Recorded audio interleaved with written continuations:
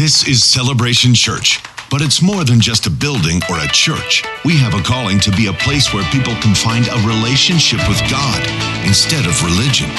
A place where freedom is found and acceptance given, and every person can discover their purpose and experience the kind of fulfillment only God can give. Together we will raise, lead, and empower a generation to change the world. Here, Jesus is famous, and all the glory goes to God. This is celebration. This is our family. Welcome home.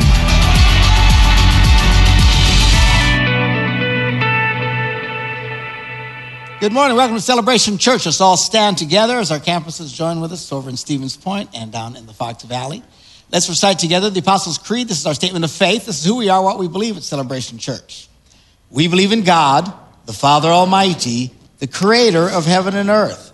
We believe in Jesus Christ, his only Son, our Lord, who for us and for our salvation was conceived by the Holy Spirit, born of the Virgin Mary, suffered under Pontius Pilate, was crucified, died, and was buried. He descended to the dead, and on the third day he rose again. He ascended into heaven and is seated at the right hand of the Father. He will come again to judge the living and the dead, and his kingdom will have no end. We believe in the Holy Spirit, the Holy Christian Church, the fellowship of believers, the forgiveness of sins, the resurrection of the body, and the life everlasting. Amen. You may be seated. Again, good morning to our campuses in Stevens Point and the Fox Valley. I see you're all surviving the Christmas season. Hallelujah. Still got to get through New Year's Eve. And then a new year. It's got to be better than the last one. I certainly hope. We shall see. If it's worse, we'll just hang on. I always tell people, when you get to the end of your rope, tie a knot. And just keep hanging on. I want to take a moment to take our offering, which is done virtually now because of people not want to touch all the different things. So we're not handing buckets around, but most people are giving online, or you can give on the way out of the campuses this morning. We'll have people with buckets at the doors if you want to give something there. There should be envelopes and stuff that you can give, or you can give by texting. The number to text to is 77977. That's the number you're going to send a text to, 77977. And then in the message, you type CCWI and the dollar amount. And the first time you got to kind of set it up, but once you do it, then it's out automatic. So I encourage you to do that. Also to remind you that we are, this is our final, no, we got one more Sunday yet? No, this is it. For our legacy offering. Annual offering, something special above and beyond than our regular offering. We encourage, our goal is 100% participation. Do we know where we're at yet? That was a week ago, though. So we don't know this last week where we are, because it's been Christmas and people got off. So I don't know where we're at, but it's typical at the end of the year. But last year we hit pretty much 100%. We're lagging now. Now we're lagging. We were doing good. Now we're in the lag. Don't be a slacker, all right? Everybody do something. No one says you have to sell your house and give us the money. Though I would take it if you did that. But I would not slap you and say, what are you doing? But, something. Just do something. Everybody do something. And for those of you here, there's little envelopes and stuff where you can do a special offering for Legacy. You can do it on your phones as well, off the app, online. Drop something on the way out, whatever. So let's really shoot for 100%. That means everybody does something. Okay, even if it's just very, very little. I think the smallest gift we can take is $1 online. I said 25 cents once, and amazing, a lot of people jumped in at that and messed up the system. So you can't just give 25 cents, at least $1. Do something. Everybody do something. And if you've been greatly blessed, you're in a great position, do something big. You want to sow into the kingdom of heaven so that you're prepared for future, for eternity. If we focus too much in this life, it's a big mistake. We need to always remember this is temporary. We're just passing through here. Thank God. All right? This is not heaven. If you think this is heaven, it sucks to be you. All right. And I will do the legacy. I'm going to remind you at the end of the service. All the campus pastors, we're going to just talk about just the legacy and encourage everybody to do something. All righty then. Where are we at? Time to preach. All right, here we go. Today's what's referred to in the Christian calendar as simply the first Sunday after Christmas. And the next Sunday is brilliantly titled the second Sunday after Christmas. And then it moves on in the calendar. Why the hanging on? Because traditionally, and actually Christians didn't even celebrate Christmas until about the 6th century, 5th century. But by the 6th century, then they tried to make it more official. And they instituted what was known as the 12 days of Christmas. You've all heard the song, right? My true love gave to me a partridge in a pear tree. Do not bring me a partridge in a pear tree for your gift. But I always thought when I first heard the song that it was a countdown to Christmas. It is not. The 12 days of Christmas actually start on Christmas. That is the first day. And the second day, and it's today, the third day of Christmas, technically. And it goes for 12 days. So the Christian calendar kind of lines up. So we're going to talk a little bit about this today, and then next week the final reading from the Christmas story. So that's what we're doing. We're reading from Luke, the 2nd chapter. We've been reading a lot from Luke during the whole Christmas thing, because Luke has a lot of detail about the Christmas story. So Jesus has been born, and then in verse 22, when the time came for their purification according to the law of Moses, they brought him up to Jerusalem to present him to the Lord. As it is written in the law of the Lord, every firstborn male shall be designated as holy to the Lord. This is where we get the idea of baby dedication. Now, the law they're talking about is the Old Testament law. And all the children were not dedicated to the Lord. It was just the first male. It is what it is. Why just the first? And I don't know what happened to the poor girls. But anyway, it was the first male. Tayton here, he's number 4 of all these girls in front. But biblically, you're number 1. Don't you feel important? So, again, poor girls. So it was very male-dominated culture, extremely. Christianity changed everything. Because then in the New Testament we read there is no difference between male or female. And they were all, Jesus lifted up women. Whereas in previous cultures, they were always knocked down. So all the ladies said, praise the Lord. One lady, all right, good. So apparently they're not excited about it. Becky's always excited about everything. And this is a good thing. All right. So anyway, this is where we get the idea of baby dedication. Jesus was dedicated as a child. Not baptized, but became dedicated to the Lord, and we're followers of Jesus. Therefore, we encourage the dedication of our children as they come into the world. We dedicate them to God. All right. Celebration Church, for those of you who are kind of new and not familiar, we're a little bit different. We are a group of churches across the world today that are referred to as convergent churches. What that means is there's 3 major streams of Christianity in the world today. There is the evangelical stream, which is very based on Scripture. It started with Martin Luther, the founder of the Reformation, not Martin Luther King. You know, most kids in school know about Martin Luther King. They have no idea who Martin Luther was. In fact, I've talked about Martin Luther on some of my posts on Facebook. Everybody gets mad because they think I'm talking about Martin Luther King. It's a different guy. It's the guy Martin Luther King was named after. He lived in the 1500s, 500 years ago. He brought radical reformation that just literally changed the world. And his main thing in Latin was called sola scriptura, which means only the scriptures. If you can't find it in the Bible, we don't do it. So evangelicals have followed this pretty much, very strong emphasis on what the Bible says and what the Bible teaches. Then you've got the charismatic stream in Christianity, which is very strong on dynamic worship and praise and singing. Actually, they've had a dynamic impact on virtually all churches today. When I was born back in the 1800s, there was a big difference. When you went to a Baptist church or a Nazarene church or a Lutheran church, and it was all dramatically different. And charismatics were totally different. Today, it seems like the charismatics have had a huge impact on praise and worship. Because you can go to all kinds of churches, even some Catholic churches, some very traditional, still bring in these very modern songs and stuff like that.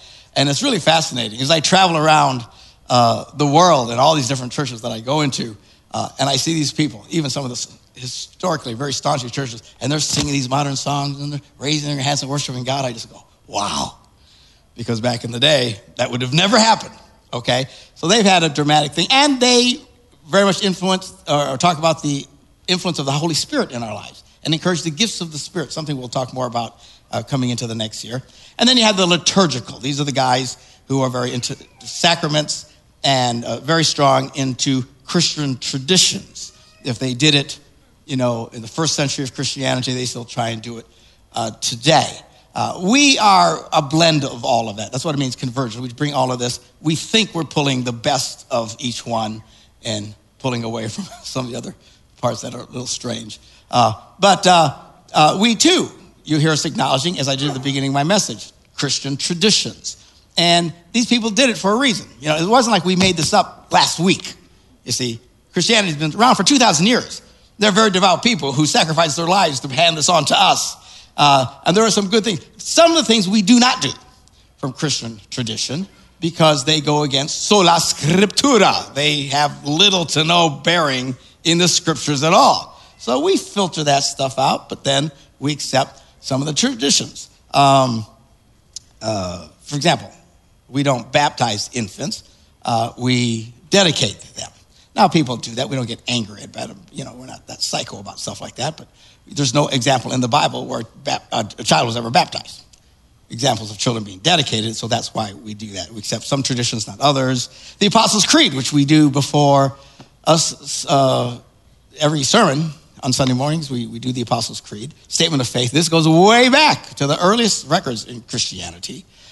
It's not actually found in the Bible, but it's absolutely consistent with the Bible. It is referring to truths taught in the scriptures. It's a tradition, passes sola scriptura, we're in, all right? So that's why we do that. Christmas, we celebrate Christmas. Some people do not, because there's no place in the Bible where it ever tells us to celebrate Christmas. Again, they didn't do it until almost the Middle Ages, but it's part of Christian tradition. That's why we do it today. Lent, the same kind of thing. There's all kinds of things that we do. So anyway, back to our story. That's where we get Jesus comes. He gets dedicated. We dedicate our children. Say, what about baptism? Baptism, we believe from a scriptural standpoint, is when a person becomes an adult and they make a personal decision. I want to be a Christian. I want to follow Christ. That is when they should be baptized. And if you haven't done that as an adult, we really encourage you. You really should. Why? Because the Bible says to do it. That's why. And liturgical churches are more into, they call these things sacraments. And we tend to lean more into the idea of sacramental things as well. In other words, that these are holy things. God does something. Evangelicals, by and large, which we're also part of, they don't like to use those phrases and stuff. I don't know why not. They'll take, for example, baptism. Baptism is just an outside sign of an inward work. They will say that. Same thing with communion. It's just a sign. We don't believe that. We believe God shows up in these things. There's something very, very special. And we treat them as something holy. So that's kind of who we are and why we do church the way that we do. Anyway, continuing in our story, verse 24. They brought Jesus. He couldn't walk yet. And they offered a sacrifice according to what is stated in the law of the Lord. When they dedicate him, they come in the temple, they give this offering, which was a pair of turtle doves or 2 young pigeons. This was the lowest offering you could do if you were a very poor person. So they brought and gave the poorest offering because they were just starting out. They were relatively poor. The wise men had not yet shown up yet.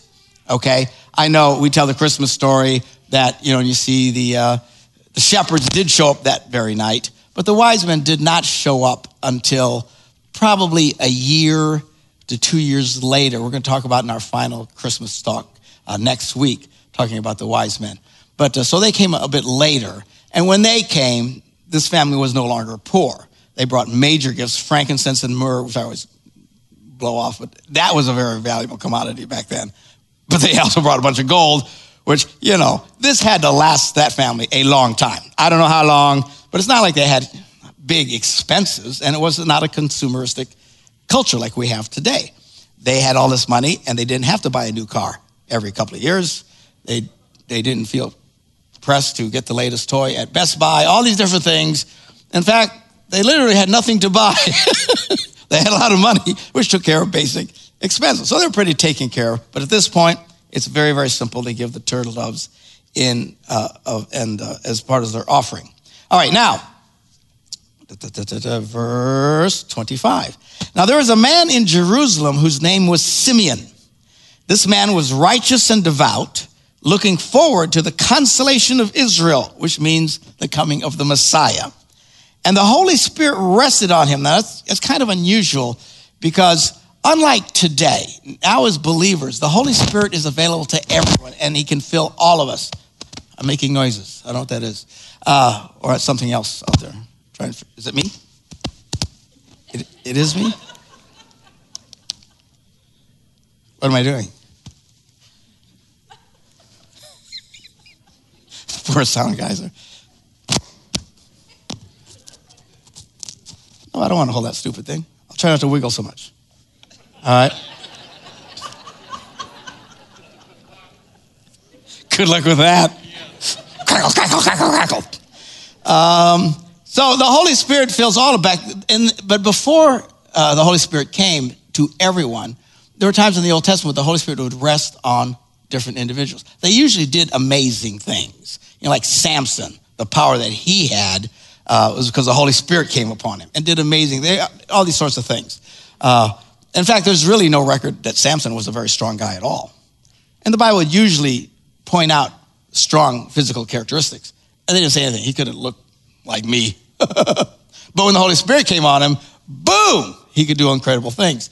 So, or they could prophesy, or they could do special things. So anyway, this is a guy whom the Holy Spirit was resting on. So he was a very special person at this time, was very devout, it says. And it had been revealed to him by the Spirit of God that he would not see death before he had seen the Lord's Messiah. That's a big deal. They've been waiting for thousands of years, and the Holy Spirit lets them know you won't die before you actually see this Messiah come into the world. Well, that's pretty exciting. I don't know if he told anybody. I don't know if anybody would believe him. I have no idea. But so anyway, guided by the Holy Spirit, Simeon came to the temple. He just felt he should come. And when the parents of Jesus brought the child Jesus to do for him what was customary under the law, Simeon sees this baby, and immediately he recognizes who he is. And Simeon took him into his arms and praised God, saying, Master, now you are dismissing your servant in peace according to your word, for my eyes have seen your salvation, which you have prepared in the presence of all peoples, a light for revelation to the Gentiles, which is an interesting prophetic word right there. I mean, already they're speaking of Gentiles, which is all of us. Non-Jews are going to get in on this, which was the furthest thing from their minds at the time. And for the glory of your people, Israel.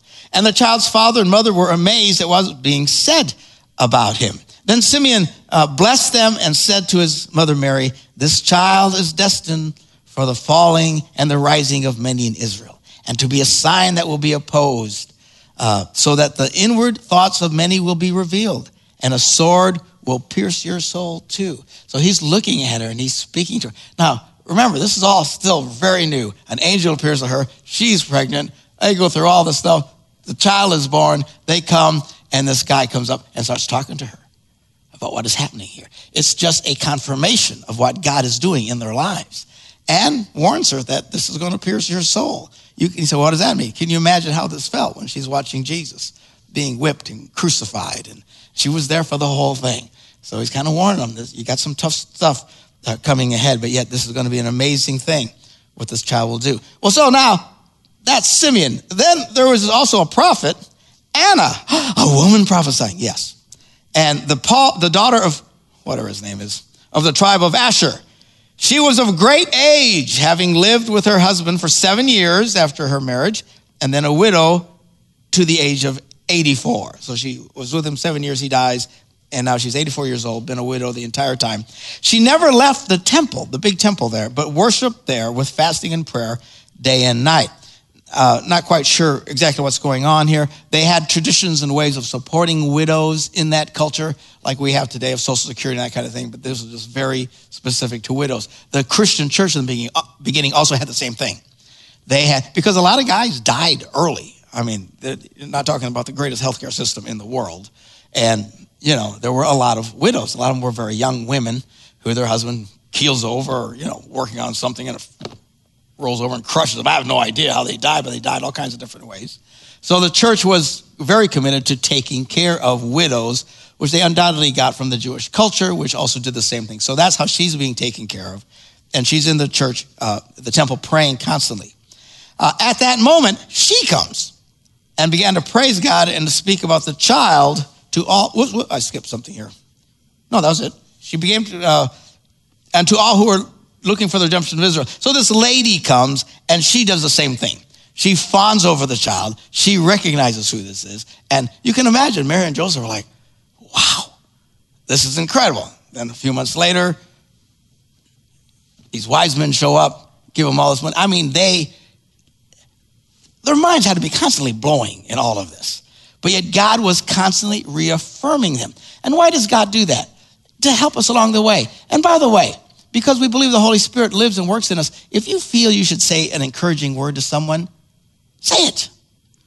So I don't know, I could be wrong. Someone a couple of weeks ago came and said, I felt the Lord wanted me to tell you something special. And she told me, and it was very encouraging to me.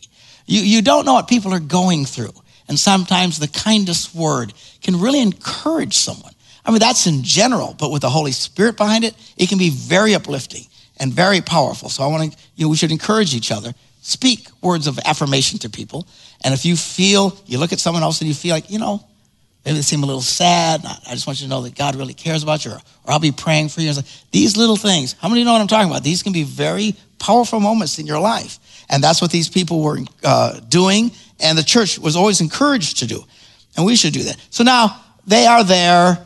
You say, why are they there in Bethlehem for so long? Well, they had to go and take this census. And it wasn't like they showed up and then took off again. It was a long trip. And who knows how long this census took? I mean, it took a long time. In fact, I think they used the same antiquated system we use in America to count votes. And it's, because apparently that's really complicated. And you would think with our technology, it's so irritating. There are millions upon millions upon millions of transactions done every day in America with a credit card. That transfer, they're all different, belonging to different people, different vendors, different amounts, and they track it perfectly every single stinking day without a mistake. We can't count one. When it comes to voting, I just don't understand it. I mean, how ignorant can we possibly be? You think it would be I'm ashamed of this. In front of the world, when the world looks and says, we can't get this straight, and it takes weeks to count one and another one. Oh, don't get me started. I already got myself started. All right. So they're there for a while. We don't know how long. That's why I said when the wise men show, we'll see it next week, it says the wise men enter the house. And Deanna was reading this the other day. She said, I thought it was a manger. I said, no. These guys don't show up for a while. By the time they show up, they got out of the manger. Manger was temporary. We're in a hurry. She's going to pop. We got to do something. Once they got out of there, they didn't say, gee, this is awesome. Let's stay here. All right. They got out of there. They found a place. They were in a house. And that's when the wise men show up. And again, I don't know how long they were there. Bible scholars think it's possibly as long as 2 years. That's why Herod, when he decided to have these children killed, he said all the children up to 2 years of age, because it had been in that window when all of this stuff was happening. Unlike us, where things go very, very fast. Obviously, they had a lot slower pace. All right, so when they had finished everything required by the law of the Lord, and getting this child dedicated and do everything they were supposed to do, then they returned to Galilee, to their own town of Nazareth. There's actually a bit of he's just generalizing quickly. We find out from other scriptures that what happens is an angel warns them about Herod wanting to kill the child. They go into Egypt. It's not until Egypt that they go back and wind up in Nazareth. And he just says, well, they went back to Galilee, to the town of Nazareth. And the child grew up and became strong, filled with wisdom, and the favor of God was upon them. I know a lot of people are stuck at home and, Netflix, freaking out watching movies all day long, and it's kind of fun. We like doing that. There's a great movie. You ought to watch it. It's called The Young Messiah. Has anybody seen this? I'm the only one. That's not much of a financial success, apparently. But you ought to watch this on Netflix or wherever it's at. Figure out where it's at. It's a movie where they're assuming what it was like for Jesus to grow up. And it's done really well. And the kid that is playing Jesus is so adorable. You will love this little kid. And it's very respectful. And it's amazing. The Bible doesn't tell us much. There are some recordings in literature of what some of the things Jesus did growing up. They're not included in the scripture because they had a lot of really weird things. And they were very strict about what is allowed in the Bible. And I think they took some of those things to put this story together. But it's really fast. I'll just encourage you. That was free. All right, so the child grew up, became strong, filled with wisdom, and the favor of God was upon him. All right, so now we're going to jump into the New Testament. As we wrap this up, Paul is writing in the New Testament, the epistle to the Galatians, and he says this in the 4th chapter, 4th verse. But when the fullness of time had come, God sent his son, born of a woman, born under the law, in order to redeem those who are under these strict laws, so that we might receive adoption as children. And because you are children, God has sent the Spirit of his Son into our hearts, crying, Abba, Father, which it's really interesting. They didn't really translate. Virtually all translations had this word Abba because it was a very intimate word that little children would call their daddies in Greek. Abba, Abba, Abba, Abba, okay? Which is very different than sometimes a liturgical, part of that world too, but our most omnipotent, powerful, distant God off in the universe somewhere. We praise you, And that's fine. But it makes God sound like he's a million miles away, right? The Spirit of God in us, you get this in you, and it's like, Daddy, woohoo, all right? So there's this intimate thing that happens in faith, which I love. So that you are no longer a slave, you're but a child, and if a child, then you're also an heir through God. We are heirs. We share so many riches from God, which most of us learn as we go along. It's like, there's so many stories. I love reading these stories of people who are really struggling financially, and then they find out that, in fact, someone had left them a lot of money. Sometimes it happens with spouses. They don't even know. And, and it's interesting as someone passes and you kind of straighten out their affairs and stuff like that, you discover things. And I've known of people who were really struggling financially only to find out the whole time somebody had X amount of dollars. I even had that with Debbie, bless her little pea-picking heart. I went to go close her account. I know she has 2 accounts. Yeah, they got 2 accounts. And they said, do you want us to close? I said, yeah, close them. And I said, how much is in them? And they gave a really large number. And I went, what? That little rascal. It was her money, but she was a big saver. And there's tens of thousands of dollars. I didn't even know we're there. It was good news to me. All right? When it's all of a sudden you find, and I thought of this last night as I was thinking about this message today. That's a lot of like the Christian experience. You're going along, and the more you learn about faith, and you realize, really, that's for me? I can experience that? And it's like finding an account you didn't know was there. And it sometimes, just like in settling affairs or inheritance and stuff, a lot of these things take a long time.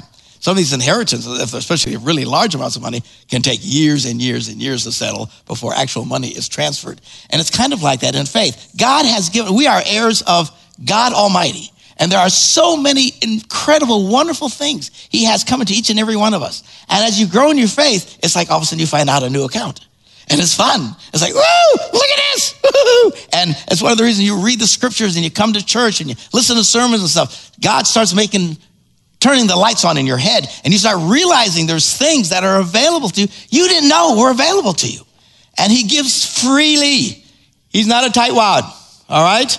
And all of a sudden you start discovering this stuff, and it's really a great joy. And one of the wonderful things about growing in one's faith, to start discovering what is in fact there.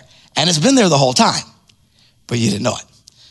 Things about forgiveness, things about understanding, blessings, answers to prayer, faith, that all of a sudden enrich your life beyond any amount of money, quite frankly. It's, you can have money and be incredibly miserable. Money, it's nice. It takes some of the bumps out of the road, but it doesn't satisfy. There's lots of incredibly wealthy and successful people who kill themselves and thinking, really?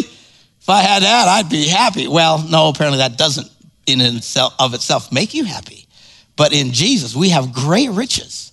Incredible. There's no reason to walk. If you understand this, and it takes a while. Don't feel bad if you feel bad. Does that make any sense? Because sometimes I feel bad, and then you go to church, and I feel bad because I feel bad. And I feel guilty because I feel guilty, and that makes me feel more guilty, and you spiral out of control. So I'm not talking about, the good news is that you don't have to feel this way, but it takes a while to discover some of these things. The good news is there are many incredible blessings. We should, people of faith, despite our quirkiness and mistakes and stupidity and all sorts of other things, are most blessed people on earth. Because we, in the midst of crummy circumstances, and as I said New Year's Eve, faith is not a promise that you won't have problems. It's not. Everybody thinks that, well, I have problems, therefore God must not be real. No, faith was not a promise you won't have problems. Faith is a promise that God will be with you in your problems and bring you through your problems and help you triumph over your problems. Joy unspeakable and full of glory. See, real faith is singing and praising God when everything is horrible in your life. It's easy to praise God. You know who likes to praise? People who win the lottery. They're excited people. Woo! You know, and they're very praiseful and very grateful. But you got someone who's having just a horrible time and yet they're still praising God. Wow. That's faith. That's incredible power. And it sets you free. And it's just amazing. Anyway, that's why James wrote in the New Testament, he said, consider it pure joy when everything in your life goes wrong. Now, that's not something most people do. And it can be a problem at first. I always cut people slack. I cut myself slack. When something goes wrong in my life, I give myself 48 hours to be absolutely miserable. But then I got to pull out of it. I don't stay there. I refuse to stay there. You cannot stay there. I know initially but you got to pull yourself out and get into a place where you can celebrate God, even when everything looks like it's going horribly wrong. That's faith. Faith is what gets God's attention and what brings you through the miserable circumstance. And God changes things. Anyway, all right, so much for all that. We're going to turn to our time of communion this morning. This is where we celebrate the reason Jesus came in the first place, to die on the cross, to bring forgiveness of sins to all who will believe. His body was broken so we could be made whole, mentally, emotionally, spiritually. And his blood was shed so we could have forgiveness of our sins. We celebrate that when we take communion. And the Bible instructs us before we take communion to pause and examine ourselves and see how we're doing with God. So I want everyone to bow your heads. I'm going to pray a general prayer of forgiveness over all of us as is appropriate before we take communion. Let's pray together. Father, before we partake of the bread and the cup this morning, representing the body and the blood of Christ, and in obedience to the scriptures, we pause to examine ourselves. Heavenly Father, if we've sinned against you in any way, thought, word, or deed, something we've done, something that we should have done, we didn't do, or maybe we haven't loved you with our whole hearts, too busy loving ourselves. For the sake of your Son, Jesus, who gave himself as a sacrifice for our sins, we ask you right now to forgive us. Cleanse us of our mistakes. Forgive us of our shortcomings, we pray. And by the power of your Holy Spirit, keep us in eternal life. Help us to experience these wonderful riches that many of us are still unaware of. Help us, Lord, to grow and to experience all of your goodness.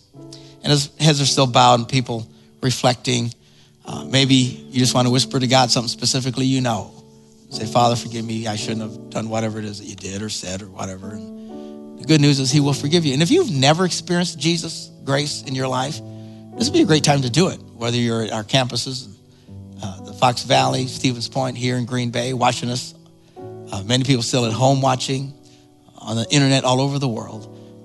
If that's you, just take a moment. Ask Jesus to come into your life. Ask him to forgive you. Lord God, forgive me of all my sins. Ask Jesus to come into your life. You can start to experience your first steps of faith that we're celebrating today. And this can dramatically change your life. The Bible talks it as walking out of darkness into light, because darkness is an icky place to live in. Amen.